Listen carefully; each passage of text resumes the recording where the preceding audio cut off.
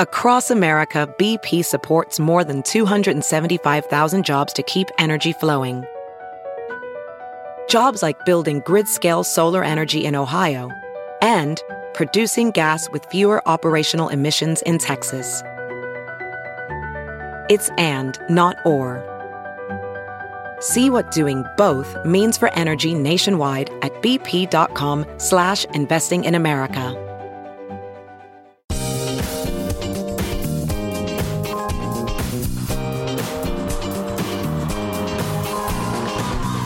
You know, they said this would never happen. So, you know, if they didn't know, now they know.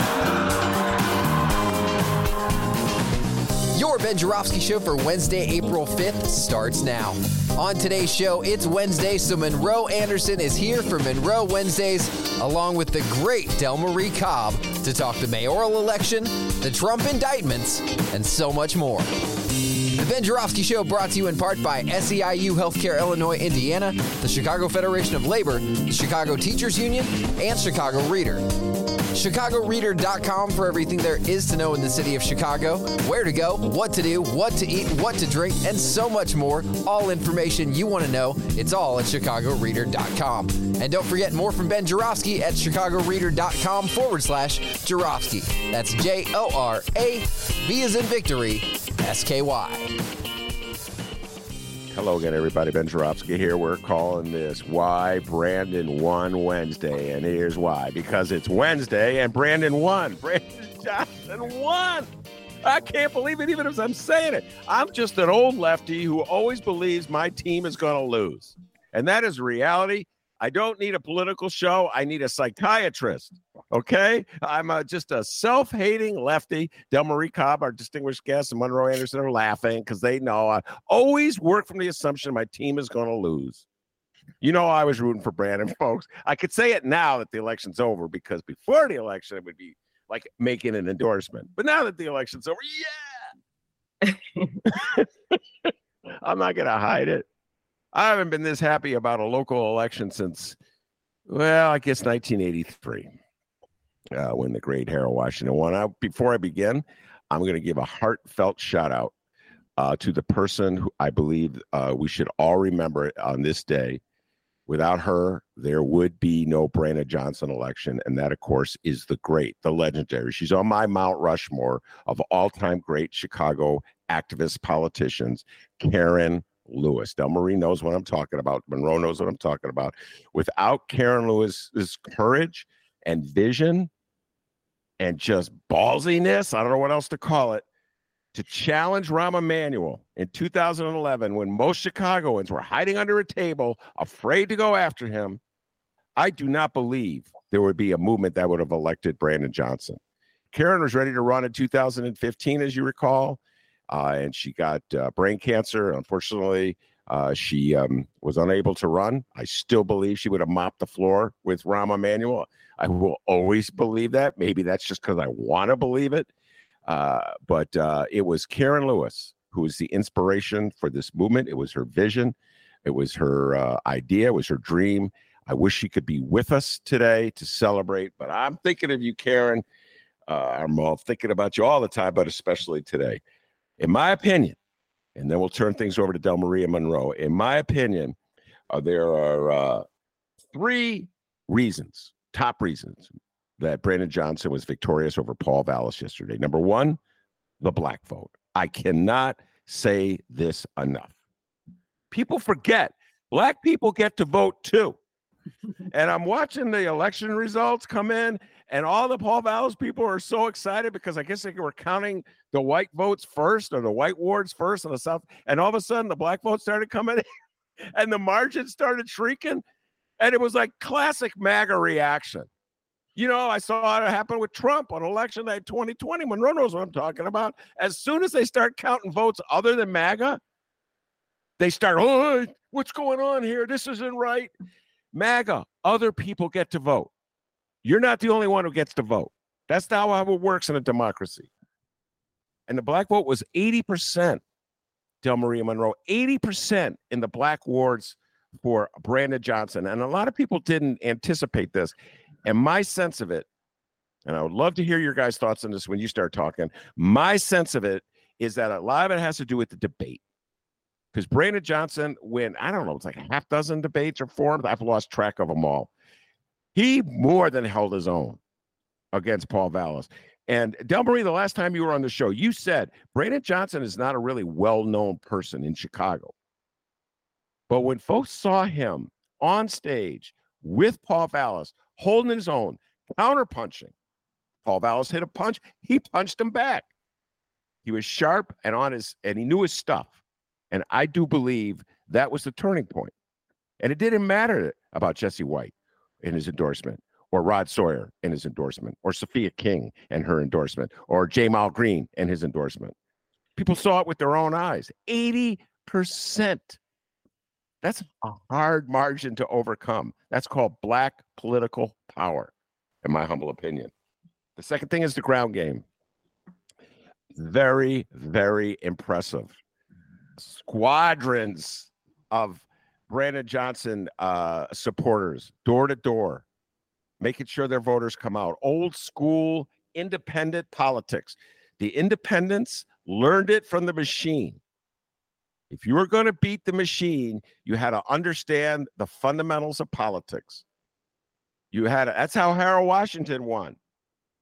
I'm talking about even before he became mayor, when he won for Congress over Benny Stewart in 1980, long ago election, huge pivotal election in Chicago political history. When he won for state senator against Daley Machine, he knew how to play the game. He knew how they knew how to identify their voters and get their voters. A ground game is still important. And finally, I guess it's kind of tied to that, the lakefront. North of diversity. Right. Yeah. Monroe's laughing at me because he knows I got dyslexia. North of diversity, between Diversity and Riders Park, you take a look at those numbers. Brandon got 50% plus in the 44th ward. That's Tom Tunney's ward. Alderman Tom Tunney was coming out strong for Vallas. Brandon beat him in that ward. Brandon won the 46th ward, Helen Schiller's old Uptown ward. Brandon won the 48th ward, which is Edgewater. And then he really clean clock in the 49th ward in Rogers Park. There are still a few liberals on the lakefront. Just a few of them. Ben, you stuck in the 80s. What has happened since then is that the white population in Chicago has changed. A lot of the ethnics, not all by any stretch, but a lot have moved out of the city, and a lot of young and younger whites with a college education, many of them technical types, have moved in, and so it's a bird of a different feather. It's a different white person, is what you're saying. Okay, right. I will buy that to a certain degree. And in your neck of the woods, not picking on Lincoln Park, but that was pretty pathetic. Lincoln Park get turnout for Paul Vallas. I thought you were supposed to be liberals. I thought you're supposed to believe in women's right to choose. You went for the MAGA man, and the 42nd ward was even more pathetic. The old Gold Coast ward. With Brendan Riley's ward went big time. So yes, Monroe, I think there's a distinction. And finally, before I turn things over, get Delmarie's comments, Monroe, I got to say this: the crying, the post-election sobbing coming from MAGA, they are the worst losers in the world. And this weekend, when Angel Reese from LSU, I'm going to do a little basketball tangent here, did some trash talking to Caitlin Clark from Iowa. I never heard so much crying. David Axelrod was crying. They're all crying about how mean she is for trash talking, and she didn't respect Caitlin Clark. Man, you should. They go right back to it, Monroe.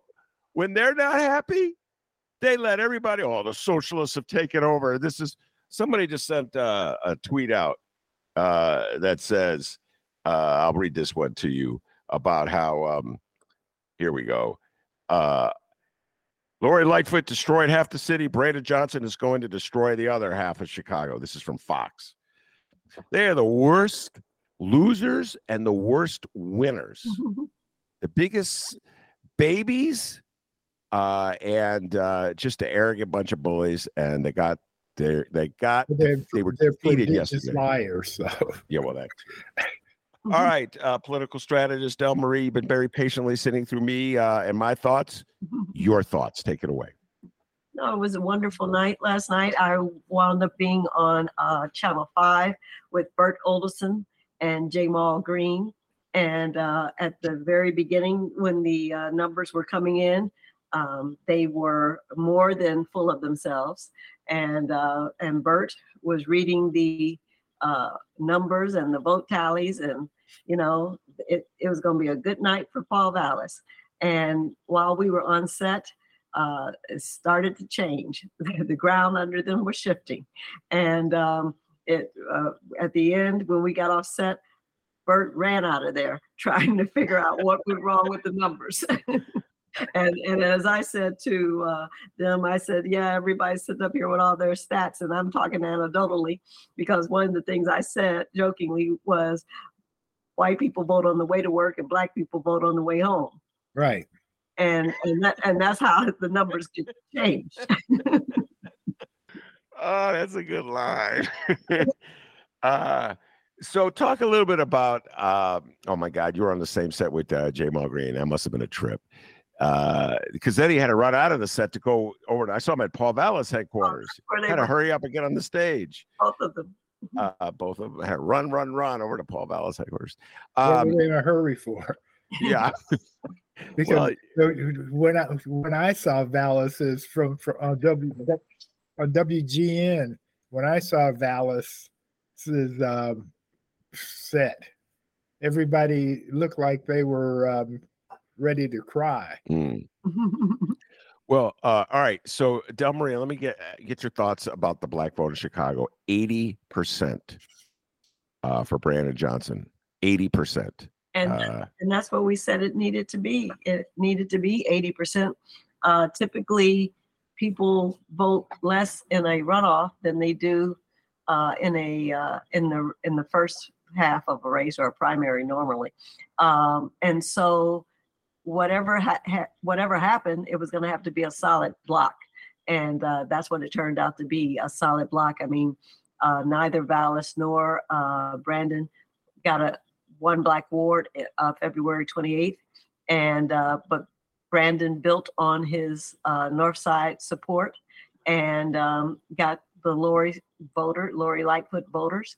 And then he did get some Latino voters in Pilsen. And so that's why he was able to pull together. And I always said, if he can cobble the different groups, he could have enough to win.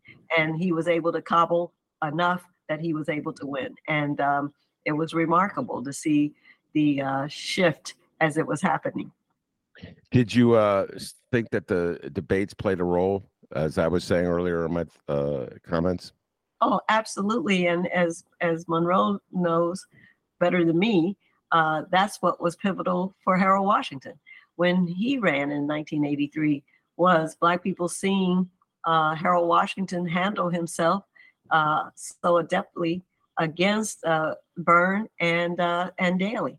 And so, for a lot of people think, I heard somebody say last night, maybe there were too many debates because their messaging didn't change. Yeah, well, the bottom line is if you're running a disciplined campaign, your messaging doesn't change. Right. It's not supposed to change. Part of a campaign is repetitive, saying the same thing so people understand where you are on the issues. Last thing you want to do is flip flop, so people don't know where you stand.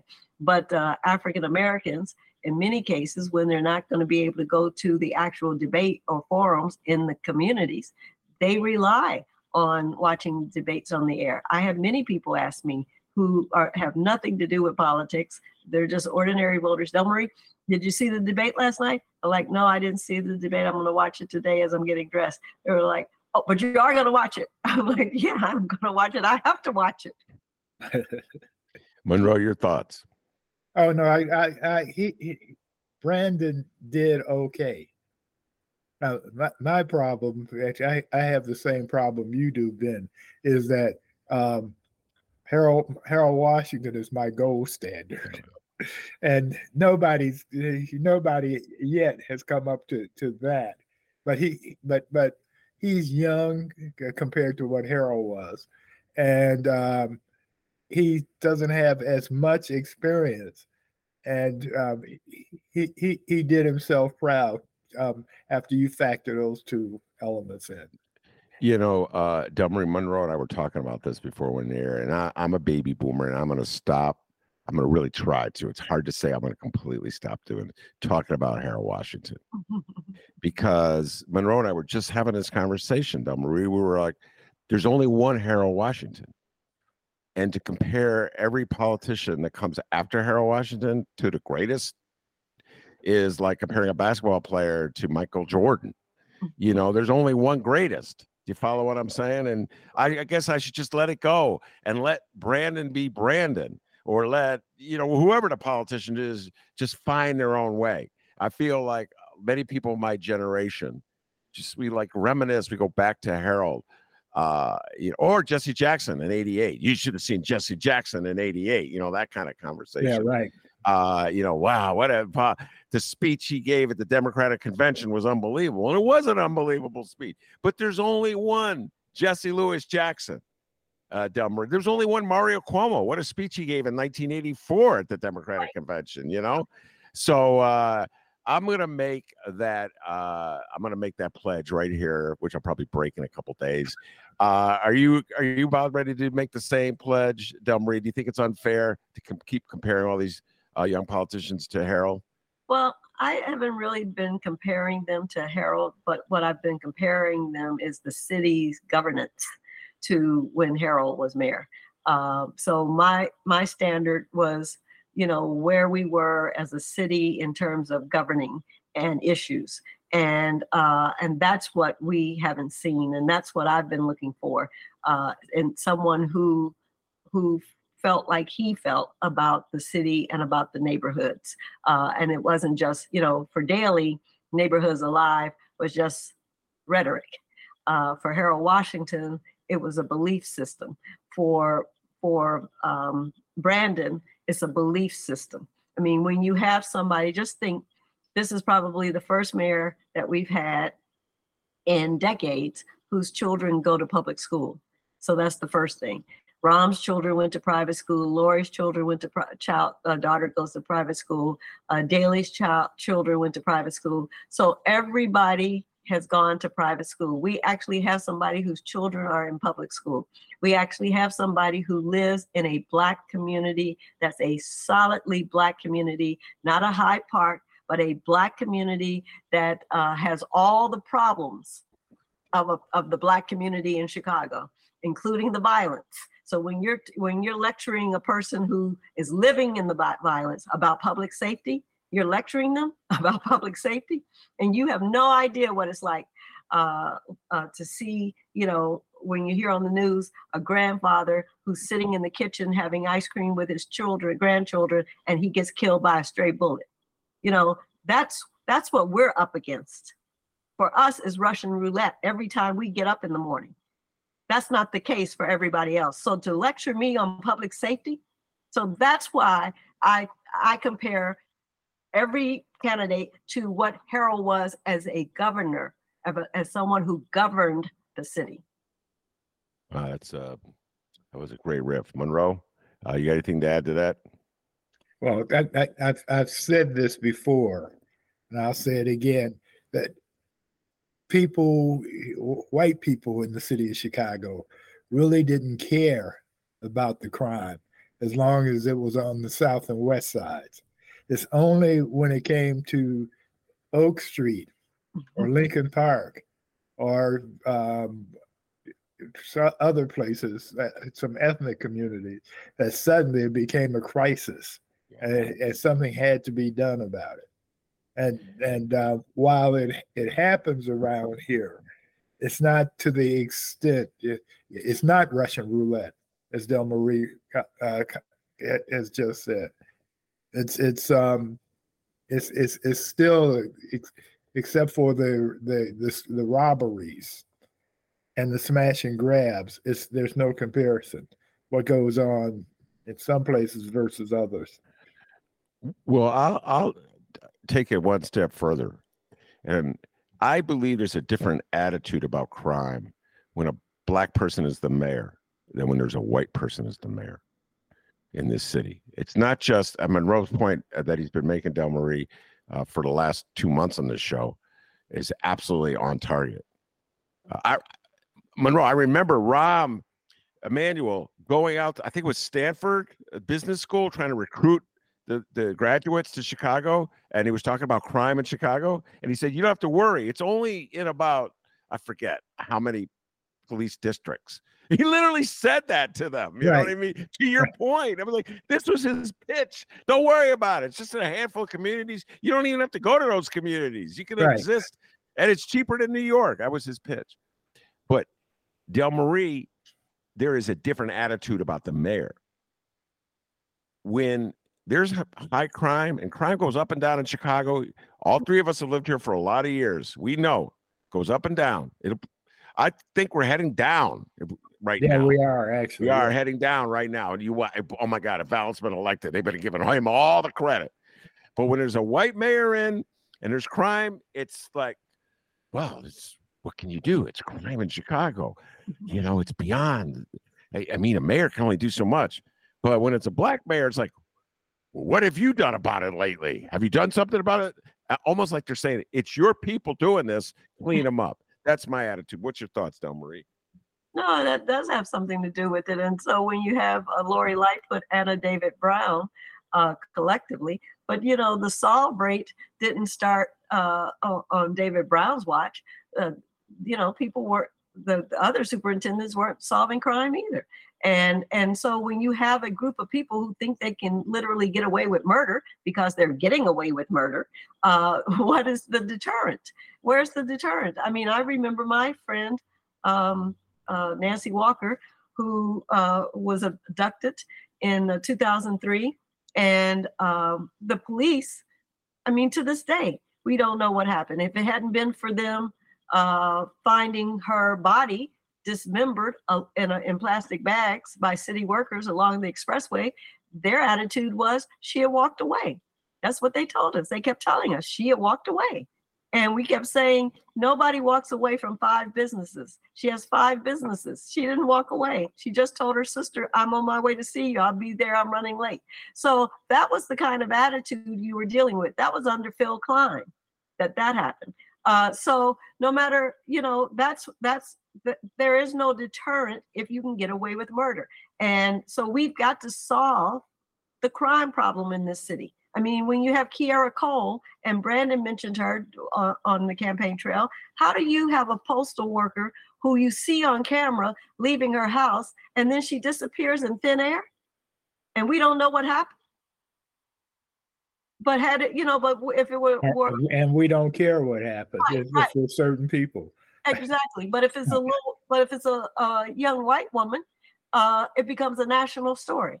Everybody's supposed to worry about it.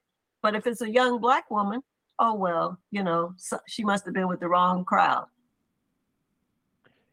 So when you look at this last election and how, in the final analysis, what impact did crime play, in your opinion, Delmarie and Monroe? In other words, the leftiest mayor, the leftiest candidate of this century was elected in a time when we were told that the Democrats have to be law and order. The Democrats have to go the Eric Adams route. The Democrats have to be like Dirty Harry. And I mean, I watched Kim Foxx get reelected in 2020. The same thing was said then. She can't win. She won the primary, and then she won the general 2020. And now here I am in 2023, and I'm watching Kwame Raoul in 2022, by the way, Governor Pritzker in 2022, ran as criminal justice reformers, Delmarie, both victorious, and Brandon Johnson, now the leftiest of left. How long before the narrative changes? about law and order in politics. I'll start with you, Delmarie, and then Monroe, you weigh in. Well, part of the problem is that the Democratic establishment doesn't understand Black people, first of all. I mean, I can tell you, having worked these campaigns, I have screamed and yelled and pulled my hair out and stomped my feet, trying to explain to them things that they should say and do. And their attitude is always the same, that Black people have nowhere else to go. So we have nowhere else to go. But what I keep saying to them is, you do understand when Black people have nowhere else to go, they don't go anywhere. So They don't leave their house. They don't vote. And when Black people don't vote, Democrats don't win. I said, so you do understand that, right? But they don't get it. I mean, they do not get it, because in their minds, why would you elect a Republican? You're not going to elect a Republican. So you've got to elect us, no matter what we're saying. And you try to make the case and they don't hear it. That's the same way with this public safety debate. Black people hear public safety very differently than white people hear public safety. It goes back to what we were just talking about, the kinds of crimes that are being committed on the South and West side versus the kinds of crimes that are being committed in the more affluent white areas. And so the problem is that white people are experiencing crime for the first time.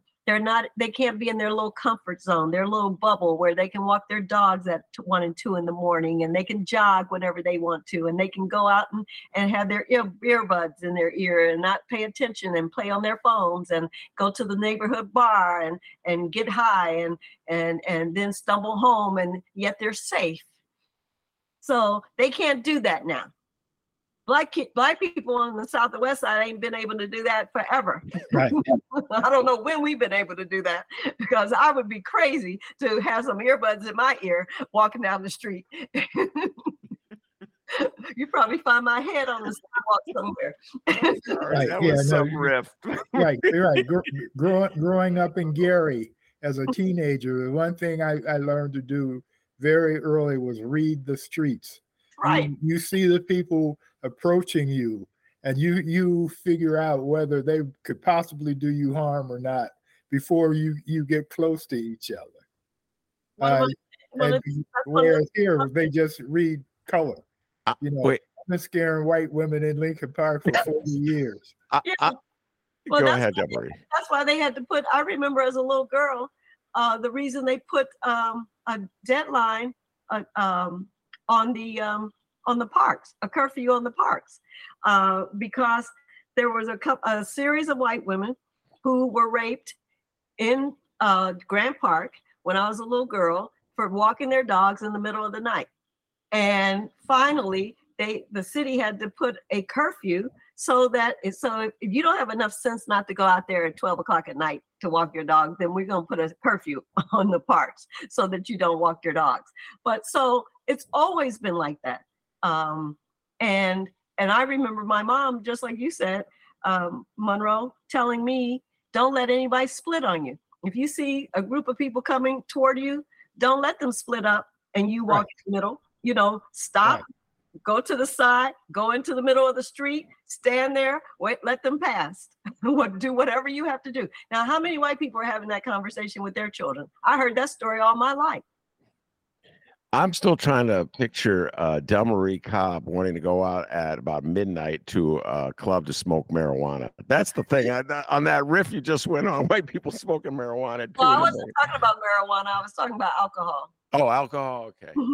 I can see Monroe Anderson maybe going out at 2 in the morning. But with the park curfew, the other thing about it was when they put the curfew in, then if you were Black and walking around in the park, they would remind you that there was a curfew and encourage you to leave. Whereas if you were white and walking around, they would remind you that there was a curfew and that you should be careful. Right. Right. All right. I'm going to read you this quote. I've read it to both of you already.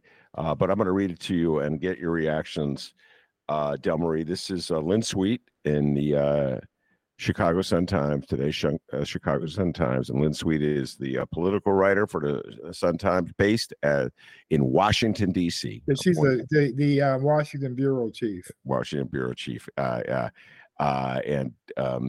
So her analysis of the election is that the big winner was Joe Biden.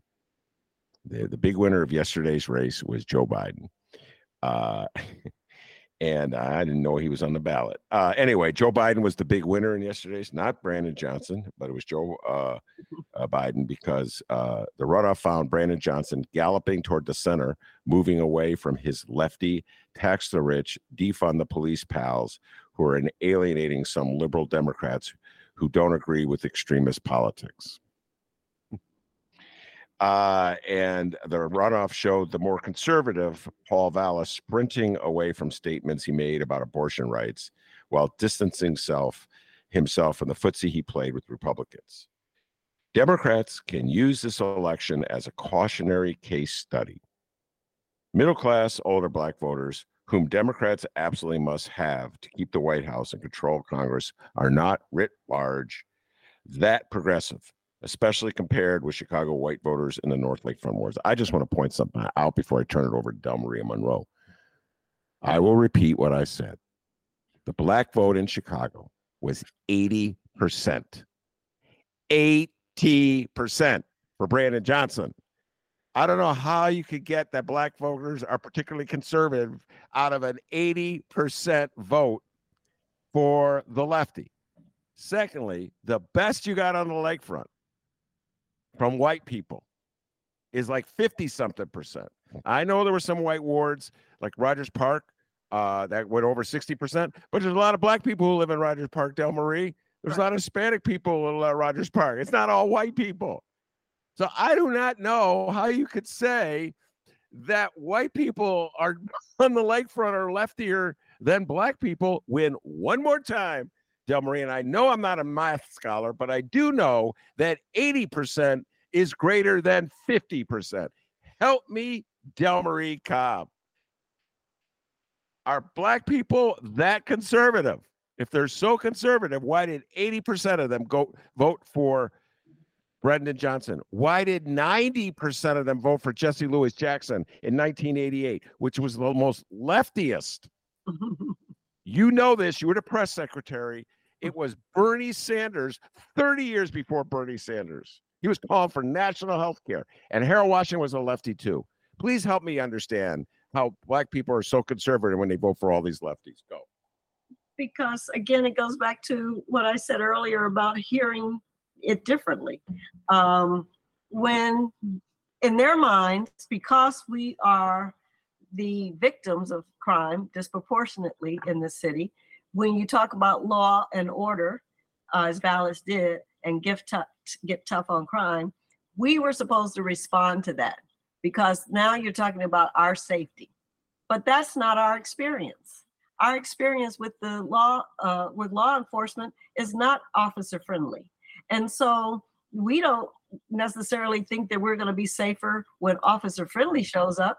Right. We would if one of the gangbangers showed up. I mean, we might think that we could talk to, well, son, listen, so-and-so. You know, I mean, so that's what they don't understand. They're trying to judge us by their standard.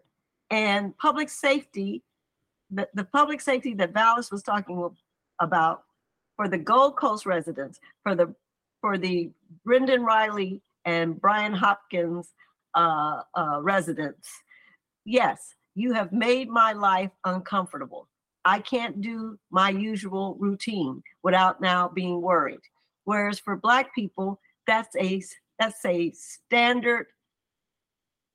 It doesn't leave us. I mean, it's and the other thing I think that's important, Delmarie, is that not only are you afraid of the thugs, but you're afraid of the cops too, because you never know how they're going to respond to you and what they're going to do at any given time.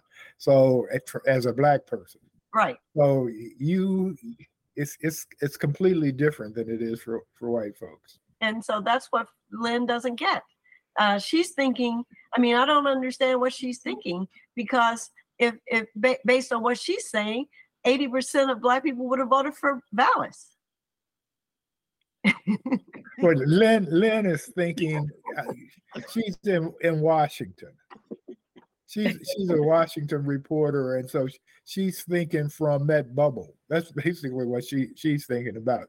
Because I don't know of many people that were personally that went to vote yesterday thinking about Biden.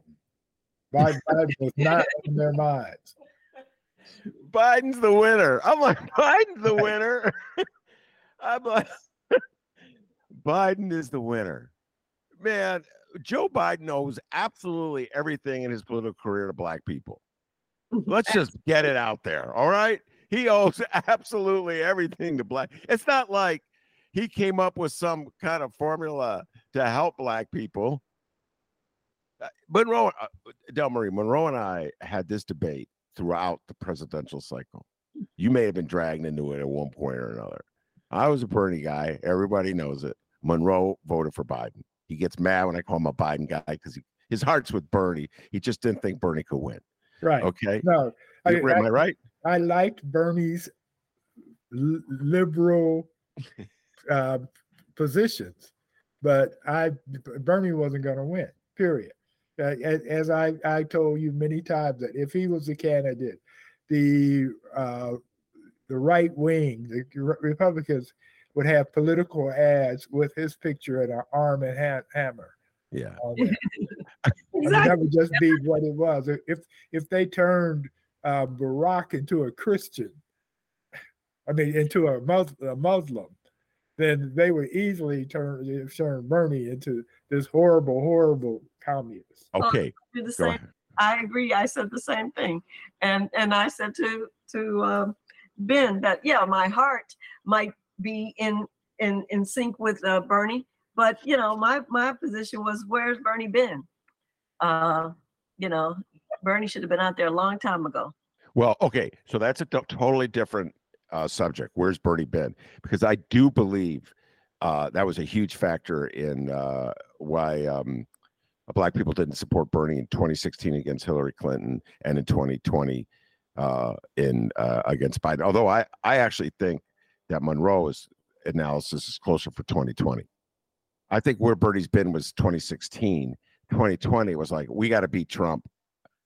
This Biden has a better chance than Bernie, the Monroe position.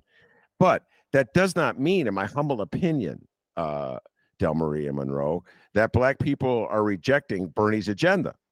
And it just seems like the Democratic establishment is always trying to tell us that Black people are rejecting what? I call it New Deal policies. It's just basic Democratic policies. They call them socialism now, Delmarie. But when I was growing up, what I learned from my parents, that was FDR New Deal programs. You help people. You use government to help people. Yeah, they called it socialism back then too, Ben. It's true. Go ahead, Delmarie. The problem is, again, what they don't seem to understand is, for a lot of Black people, that was the beginning of them being Democrat. Was the New Deal, was FDR. That is when a lot of Black people became Democrat, because before that they were Republican.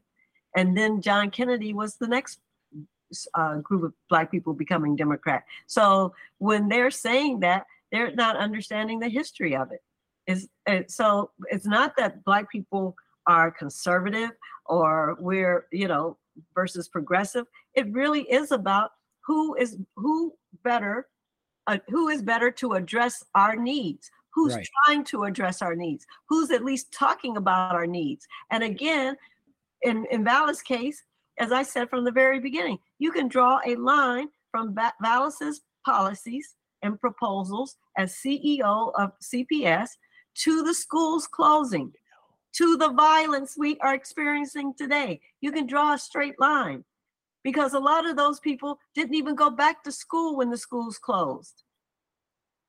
And a lot of people aren't going to school when they got to cross 3 and 4 gang territories or go to the other side of town because there is no neighborhood school.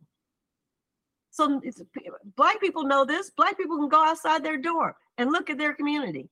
They don't have to guess what 35 years of disinvestment has done. All they have to do is go outside their door. So we've got 35 years of evidence that these policies aren't working for us. And when they tore down the public housing, and we're supposed to have this other housing built for folks, it wasn't there. And so you had kids who were homeless as a result of that, who had lived in Robert Taylor homes or someplace, and now it's gone, and there's nothing been built. Although that's what they had asked Grayson Mitchell to help. Daley had asked him to come up with some plan for moderate housing, and that didn't happen because I think that was just something they could say they were doing. Well, it's the same thing with businesses. So Myers, Ace Hardware, which was over here by me all my life. I've been going there since I was a little bitty girl, and they have been there 100 years. And when the son finally gave up the business, he said the reason he gave it up is because he lost 10,000 customers when the projects got torn down. Right. And even though they told him it was going to come back, don't worry, your customers will be back because we're going to rebuild. He said, I waited as long as I could, and it never happened. And so we don't even think about that. That's how many businesses that also help to decimate our community, because not only did you drive out the people, you drove out the businesses. Yeah. Right. All right. I'm going to read you another quote from a different column in today's Sun-Times. This one written by Natalie Moore, and would absolutely love to hear the two of you riff on this. And so Natalie Moore wrote this, and this is the headline is, "After a tight race, Black political establishment may face reckoning." And she's talking about the various Black elected officials who endorsed Paul Vallis over Brandon Johnson. Okay, here we go. Brandon Johnson ended up winning the election, but we do know that much of the Black establishment had backed Vallis. Retired Secretary of State Jesse White quickly threw his support behind him once the runoff was determined. Perennial candidate Willie Wilson pleaded with Black voters on Black radio to vote for Vallis. Former Congressman Bobby Rush and former Illinois State Senator President Emil Jones put their names on the Vallis list. Alderpersons Emma Mitz, Walter Burnett, Michelle Harris, Derek Curtis, Roderick Sawyer, Anthony Beale, and David Moore used their political capital to vouch for Vallis. There's a whiff of all school plantation politics. And the quote from Natalie Moore, plantation politics. Monroe, we'll start with you and go to Delmarie. Okay. Do you believe there'll be a reckoning? Go. Yeah, as I said in my column in the Tribe about Vallis, is apparently the white man's ice is colder. Always. I love that line. He used that last week, Delmarie, on me. It just cracked. No, 2 weeks ago. He just cracked me up. White man's ice is cold. No, always. Oh, Lord. That is just so funny, man. No, I asked Mariah Woelfel that question some years back. I said, Mariah, have you ever heard this saying, the white man's ice is colder? She was like, no. I said, well, in the Black community, believe me, it's well-known saying in the Black community because we have to live with that every day. Yeah. I mean, Monroe and I can talk about that in the position, in just the roles we've had, how many people have chosen to hire somebody white over choosing us because, of course, the white person can do it better. Or value their opinion. Exactly. I mean, something is minor, value their opinion. So wait a minute. Now, hold on. Let me make sure I understand what you're saying. Are you saying that all these Black people endorsed Paul Vallis because they thought he was just going to be better at running the city of Chicago than Brandon Johnson? I'm gonna push back a little bit if that's what you're saying. I believe they all cut deals of one kind or Yeah, another. no, so some did, but no, some believed that Dallas was going to be better. Well, one of Because- those people on that list said that in a panel I was on in a room full of white people that Chicago would be better with a white mayor. Wow. Right. And I almost fell out. It took all I had not to jump across the table. It was you're not identifying this person. Is that because you don't want to embarrass this person? Is that it? Yes, because if he doesn't know better, I know better. Okay. Well, a lot of white people, by the way, I'm going to give you let you on a secret that you already knew. A lot of white people just automatically assume that the white person is going to be better. Right. Absolutely. Automatically assume it. No, it's the default position. Well, all you have to do Yes, is the default position is that okay. Here's as it should be. Now you may find the exceptional black person that can do as well, not better, as well. But it's the default position. Is that white people know, my father knows best. well, this is a perfect example. I mean, this race is a perfect example of that. Here you have Paul Vallis, and I think I mentioned this to you before. Here you have Paul Vallis, who lost in 2002 when he ran for governor. He lost in 2014 when he was lieutenant governor for Pat Quinn. He lost in 2019. He came in ninth. And then suddenly now, as Brandon said, and everybody knows what Brandon was saying when he said that, he was allowed to fail up. Why was he allowed to fail up? And the words political hack were never used. Now, when Roland Burrs ran 2 or 3 times after having been an attorney general, after having been the comptroller 3 times, after having been the highest vote getter statewide, after having been the first black man elected statewide, when he ran 2 or 3 times and lost, he was a political hack. They never used that word to describe Paul Vallis, who has never won anything, ever. And the three school districts that we know that he ran all ended up with deficits when he left. Absolutely. And instead, they called him moderate Democrat. They called him technocrat. They called him policy wonk. They never talked about his failures. They never talked about he was a political hack. He was a viable candidate from the start. Had he been black, that would have never been the case. And I'm just going to throw this out here and I don't mean to go down the wonk path into policy, but one of the things I watched the various debaters on Channel 9 last night, and whenever they get to talking about Brandon Johnson's proposals and ideas, they always talk about he's going to tax. He's going to tax. He talk, and then they come right back and say the city is facing a fiscal crisis. We don't have enough revenue to meet our obligations. What are we going to do? What can he do? And I'm like, well, which one is it? You're either going to meet the fiscal obligations, means you're going to have to raise revenue somewhere. Vallis was going to have to do that as well.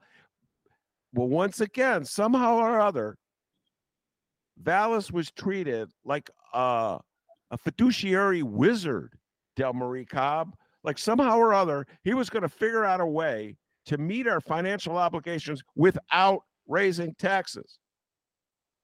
Well, no, that's exactly right. He was going to figure that out without raising taxes. And one of the ways he was going to do it was video poker, which is the casino next door, and make sure that black people have nothing left. That's what he was going to do. But that's okay, because as long as you're feeing and fining us and having regressive policies that hurt us, again, that's okay. And the only people they were worried about leaving the city were businesses, wealthy white people. about leaving the city. One, they were going to leave the city for crime. Then they were going to leave the city because of the head tax. Then they were going to leave the city because he was taxing the hotels, and we got the highest hotel rate in the nation. Now, they don't say anything about the fact that all these hotels now are adding a resort fee to your daily stay and no resort. What kind of tax is that? They're adding $20 a night to your bill.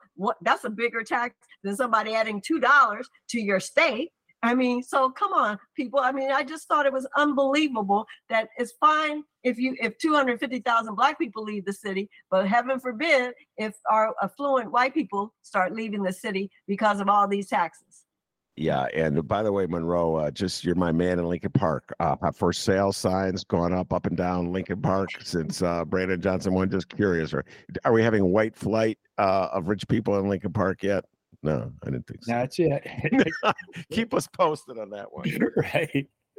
All right. So before we leave, life is good over here. I can tell you, they aren't going anywhere. Life is good in Lincoln Park. They have all the city services and conveniences, and they're close to the lake. Yeah, no. But they're the first one crying. Nice police protection. Oh, Lord. All right. Before we completely leave our discussion in Chicago and talk Trump, which, by the way, just shows you how insular we are in Chicago. The former president of the United States was formally arraigned yesterday on criminal charges, and we've spent an hour talking about Chicago politics. It's either we really care about our city or it's a cry for help. I'm not sure which one it is, Delmarie Cobb. All right. So I'll ask this final question before we move on to Trump, which is, I could talk Trump for another hour, but I realize time is running out. What lessons, in your humble opinion, will the great minds, the great political pundits of the United States take away from Chicago's election? I always get a little nervous, Delmarie, when the political pundits start drawing conclusion about Chicago. Please don't write about Chicago. You know nothing about it. But they will draw lessons from it. So we already heard a little bit the lesson Lynn Sweet drew from it, which is that somehow or other, the 80% of the people who voted for the lefty are not lefties. And the 50% of the people who voted for the lefty are more lefty. Okay. I wasn't good at math. So, Delmarie, what lessons do you think the national pundits will draw from Brandon's victory? Well, if anything, I think the pundits and Biden should draw from the fact that the nation is moving more left of center. I mean, that's clear that that's happening. And that doesn't mean, and while the Republicans, on the other hand, continue to move more right of center. And yet they're having one loss after the other. I mean, when you look at what happened in Wisconsin with the Supreme Court, I mean, are they taking any lessons from what's going on? They're losing one campaign after the other, one election after the other, and they still are continuing to talk this crazy talk about, abortion and the abortion pill and transgender and bathrooms and everything else they can come up with. CRT. Yes, critical race theory and drag shows. All that's they're not talking about any policy issues. Monroe, what lessons do you think the national pundits will draw from Chicago? I don't think.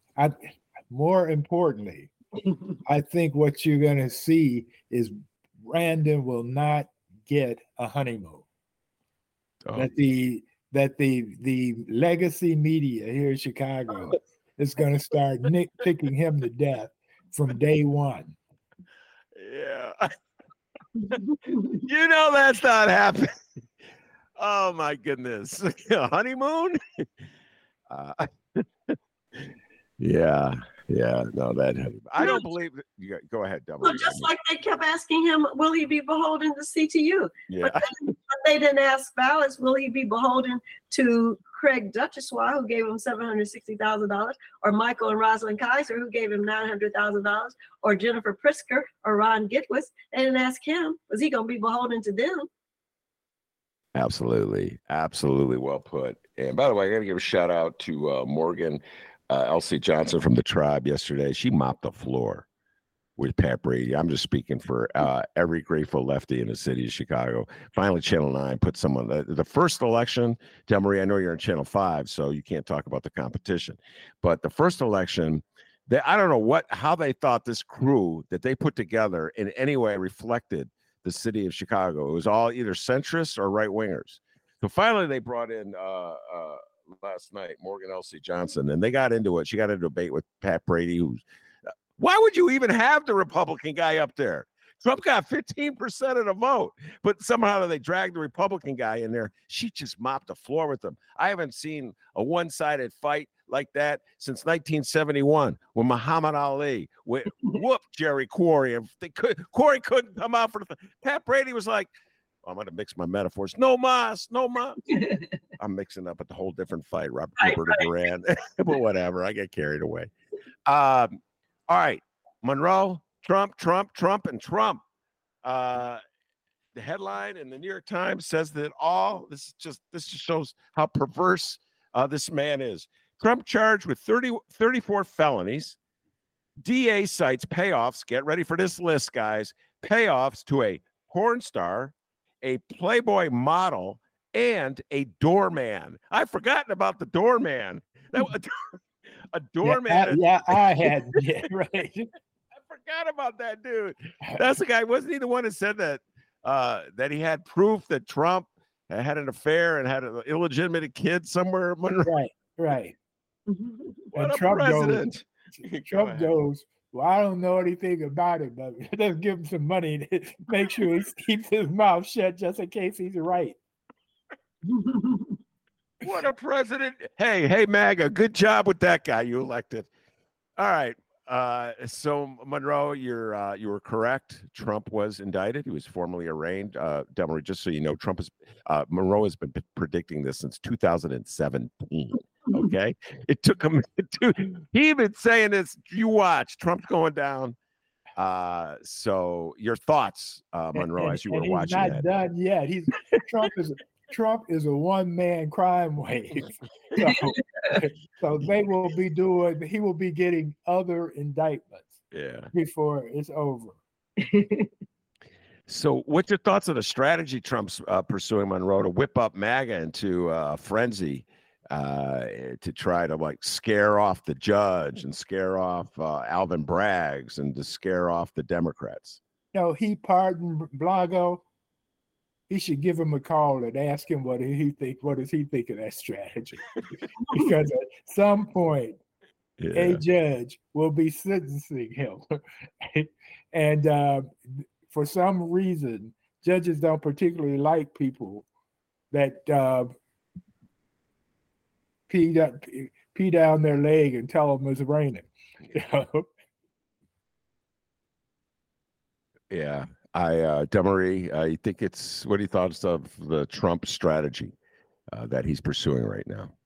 Well, it's just, it's vintage Trump. I mean, that's what he does. This is his MO, is he doesn't care anything about this. He's using it as an opportunity to raise more money. He's raised $4 million since the indictment. And as Major Garrett said yesterday or this morning on the news, that the indictment at Mar-a-Lago last night was like an indictment party. They had the food was flowing, the drinks were flowing, everybody was having a good time. And they said the only thing that brought the mood down was Trump coming up there talking about all his grievances. And so that's the same kind of campaign he's going to run. It's going to be all about him because everything is about him. It's not about anything else. And so he's in his element, and he could care less about whipping these people into a fury, a fervor, to the point that we saw during January 6th. He will do it again and again and again. And if they're crazy enough to follow him, as they said during January 6th, well, our president asked us, and he's going to keep asking them. But they're done with him, though. That's the thing, is they're done. Most of the people foolish enough to fall for that and go violent are already in jail. Right. So his players, you know, he's dependent on the bench right now, and the bench is sitting it out. Said we saw what happened to the leaders, and we don't want to follow that path. Right. And so he's embarrassed. You know, Right. he went into New York thinking that it was going to be throngs of his supporters out there going free Donald Trump, free Donald Trump. And there were more anti-Trump protesters out there waiting on him than there were Trump protesters. And as they said, more reporters. Right. Yeah, right. And more reporters, right. And yet, I'll throw this at you. I hear what you're saying, Monroe. I absolutely hear what you're saying in terms of like a mob. Maybe the people aren't ready to go to jail for Donald Trump. Maybe all those people who were willing to do that are already in jail, and even some of them have had enough of it. So maybe he can't whip up a mob like he can. But the polls, and this one, I need some help with this. The polls of the Republican Party show that his popularity has gone up since his indictment. And this kind of couples with what Delmarie was saying. In Wisconsin yesterday, there was a race for state Supreme Court, a Democrat versus Republican, and essentially abortion rights were on the ballot. The Democrat would let everyone know that she was for abortion rights, and the Republican had a whole history of being anti-abortion rights. Now he tried to pull a little slick Paul Vallis move and move away from it in this election by saying, I love when they do this, I'm going to be a judge and I can't comment on any cases that come before me, so I can't tell you how I'm going to vote, even though like so that means we're just going to ignore the first 62 years of your life or whatever it has been. I guess you really think we're stupid. So they're pursuing a policy, Delmarie and Monroe, that has failed in the last several elections, like this cult of defeatists, where this unbending attitude to determination to outlaw abortion. They're going to get rid of the abortion pill. That ruling, that judge in Texas is getting ready to make that ruling, Delmarie. They're just going down this path, and they're swearing loyalty to this crook, this grifter, Donald Trump. This failed in 2020. It failed by and large in 2022. Have they lost their minds? Is there no logical human being in any way connected to the Republican Party right now? Delmarie Cobb. Yeah, they have lost their minds, and because those people who still have some minds left are scared to speak up because of the people who are in Donald Trump's corner and who are supporters. And that's the saddest part about it, is that people who know better and should be speaking up are afraid to speak up, and because they're afraid of these crazy people who Donald Trump keeps throwing red meat at. And so that's the saddest part. I mean, to watch this is almost, I mean, it's unbelievable to watch what's going on in this country. Monroe?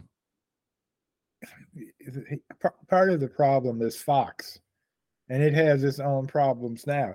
But Fox has allowed Trump and the other crazy Republicans to have an enclosed world where they only hear what they want to hear, and it's racist, it's misogynistic, it's homophobic. I mean, it's a hateful world. But this is what the people who are in that world want and want to experience, and so it gives it to them. But I think that bubble's going to get popped by the time the lawsuit is finished with Dominion.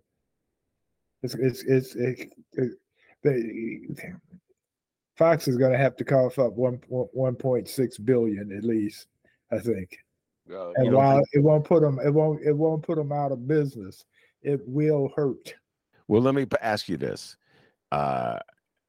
Somebody, I forget where I learned about the concept of a loss leader in business. And a loss leader in business is the money you spend up front, you lose it, you don't gain it in order to make more money down the road. Do you think it's possible that the powers that be at Fox, the Murdochs, et cetera, and so forth, figure, well, whatever we lose in this Dominion case is just the money we have to pay to keep our audience intact and keep more money flowing in?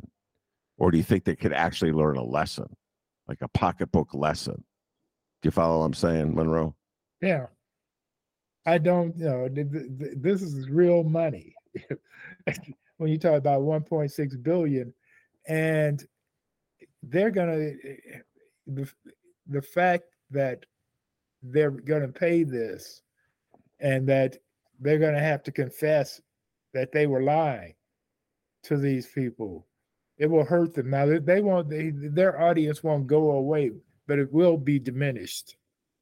Yeah, to admit that they lied. Yeah, that's it's hard to run away from that. Delmarie, will allow you the closing thoughts on this. Your thoughts about Fox and politics today. Go ahead. Well, I think Fox never thought in a million years that Dominion would actually pursue a lawsuit against them. And I am just so glad that they did. And because we are learning the truth about Fox. I mean, we found out that all these emails and text messages and all of that were being sent, and where they don't believe anything that they are saying. They're just doing it for the ratings and don't even like Donald Trump and want him to go away. I mean, so they're saying that secretly and then giving us something else on the outside, which shows you, we know that they're not a news organization in the way that they should be. But this is all about just stirring up their followers to keep viewers. It's all about viewership. And I hope, and I'm so glad that Dominion decided they weren't going to roll over and play dead, and that they were going to fight them all the way, because that was the last thing they ever expected. Yeah. All right, Delmarie, thank you so much for coming on. And Monroe every Wednesday comes on. And Monroe, maybe next week there'll be another Trump indictment to discuss. Although my guess is Georgia's going to happen at the end of this month, the beginning of next month. Monroe, and I'll repeat to you what I say all the time. I am just astounded it's taken them so long. They have the man on recording telling them what is it, Monroe? Get rid of the votes or what? I just need 11,870 votes. Can you find me? 11,870 votes. Hey, Paul Vallis, you're tough on law and order. That's pretty much a blatant violation of law and order. Or maybe now you got a little free time in your hand. Maybe you can go help the prosecutors down in Georgia. All right, Delmarie. But anyway, mark this on your calendar. Go ahead. End of April, beginning of May, Trump gets indicted in Georgia. I'm writing that down now. Trump gets indicted. That's the one I really want to get to. I mean, that is such. All of them are horrible. No. But that is such a blatant violation. Go ahead, Monroe. Yeah. No, the documents and what Jack Smith is going to do is what's really going to put Trump in a world of hurt. You talking about the documents, or are you talking about January 6th? Both. He's doing both. He's doing both. Yeah. And he's a no nonsense. He was putting Nazis in prison. No, I'm following this as closely as Monroe is, maybe not as passionately. And I know we're going to have a lot of Trump conversations coming up, folks. Our obsession with Chicago mayoral election will diminish now that the election's over, although there's the city council reorganization fight coming up. So Chicago politics never completely goes away. But I do have a feeling, Monroe and Delmarie, that more of my attention and your attentions will start shifting to these. Let me ask Delmarie something before we go real quick. Go. With this new independent city council, do you think that Mayor Johnson will be able to herd the cats or what? Well, it'll be interesting to see, one, if it holds up. That's the first thing, because they have to vote on it, and the alliance that has been pulled together, 28 committeemen or committee chairs, I should say, in order to get the vote. That's going to be interesting. So I think because then the other issue is, how do you pay for that? So that's going to be part of the discussion. So it's going to be interesting. But I mean, he says he's a collaborator, and and his whole thing is to try to get people to the yes. And so he's going to have to negotiate with them and bargain with them if, in fact, it winds up passing the city council. And let me remind Mayor-elect Johnson some simple math. You only need 25. This thing about the Rahm thing, the ego thing, where you need, like, I need a 48-2. Right. Yeah. No. 48-2 doesn't count any more than 25-25, and you cast the deciding vote. You only need 25. So don't go insane trying to get those Rahm mandates. Delmarie, Rahm just thought it meant more. You know what I mean? If he could browbeat the aldermen and all the aldermen lining up for him. He took it as a personal slight. Yeah, he did. He took it as a personal slight. All right, very good, Delmarie Cobb. Thank you so much. Outstanding job, as you always do. And the legendary Monroe Anderson every Wednesday in the show. I can't thank you guys enough for coming on, talking Chicago politics with me. So thank you very much. And also want to thank producer Chris. He does an outstanding job, as always. Give yourself a raise. Take it out of petty cash. Take care, everybody.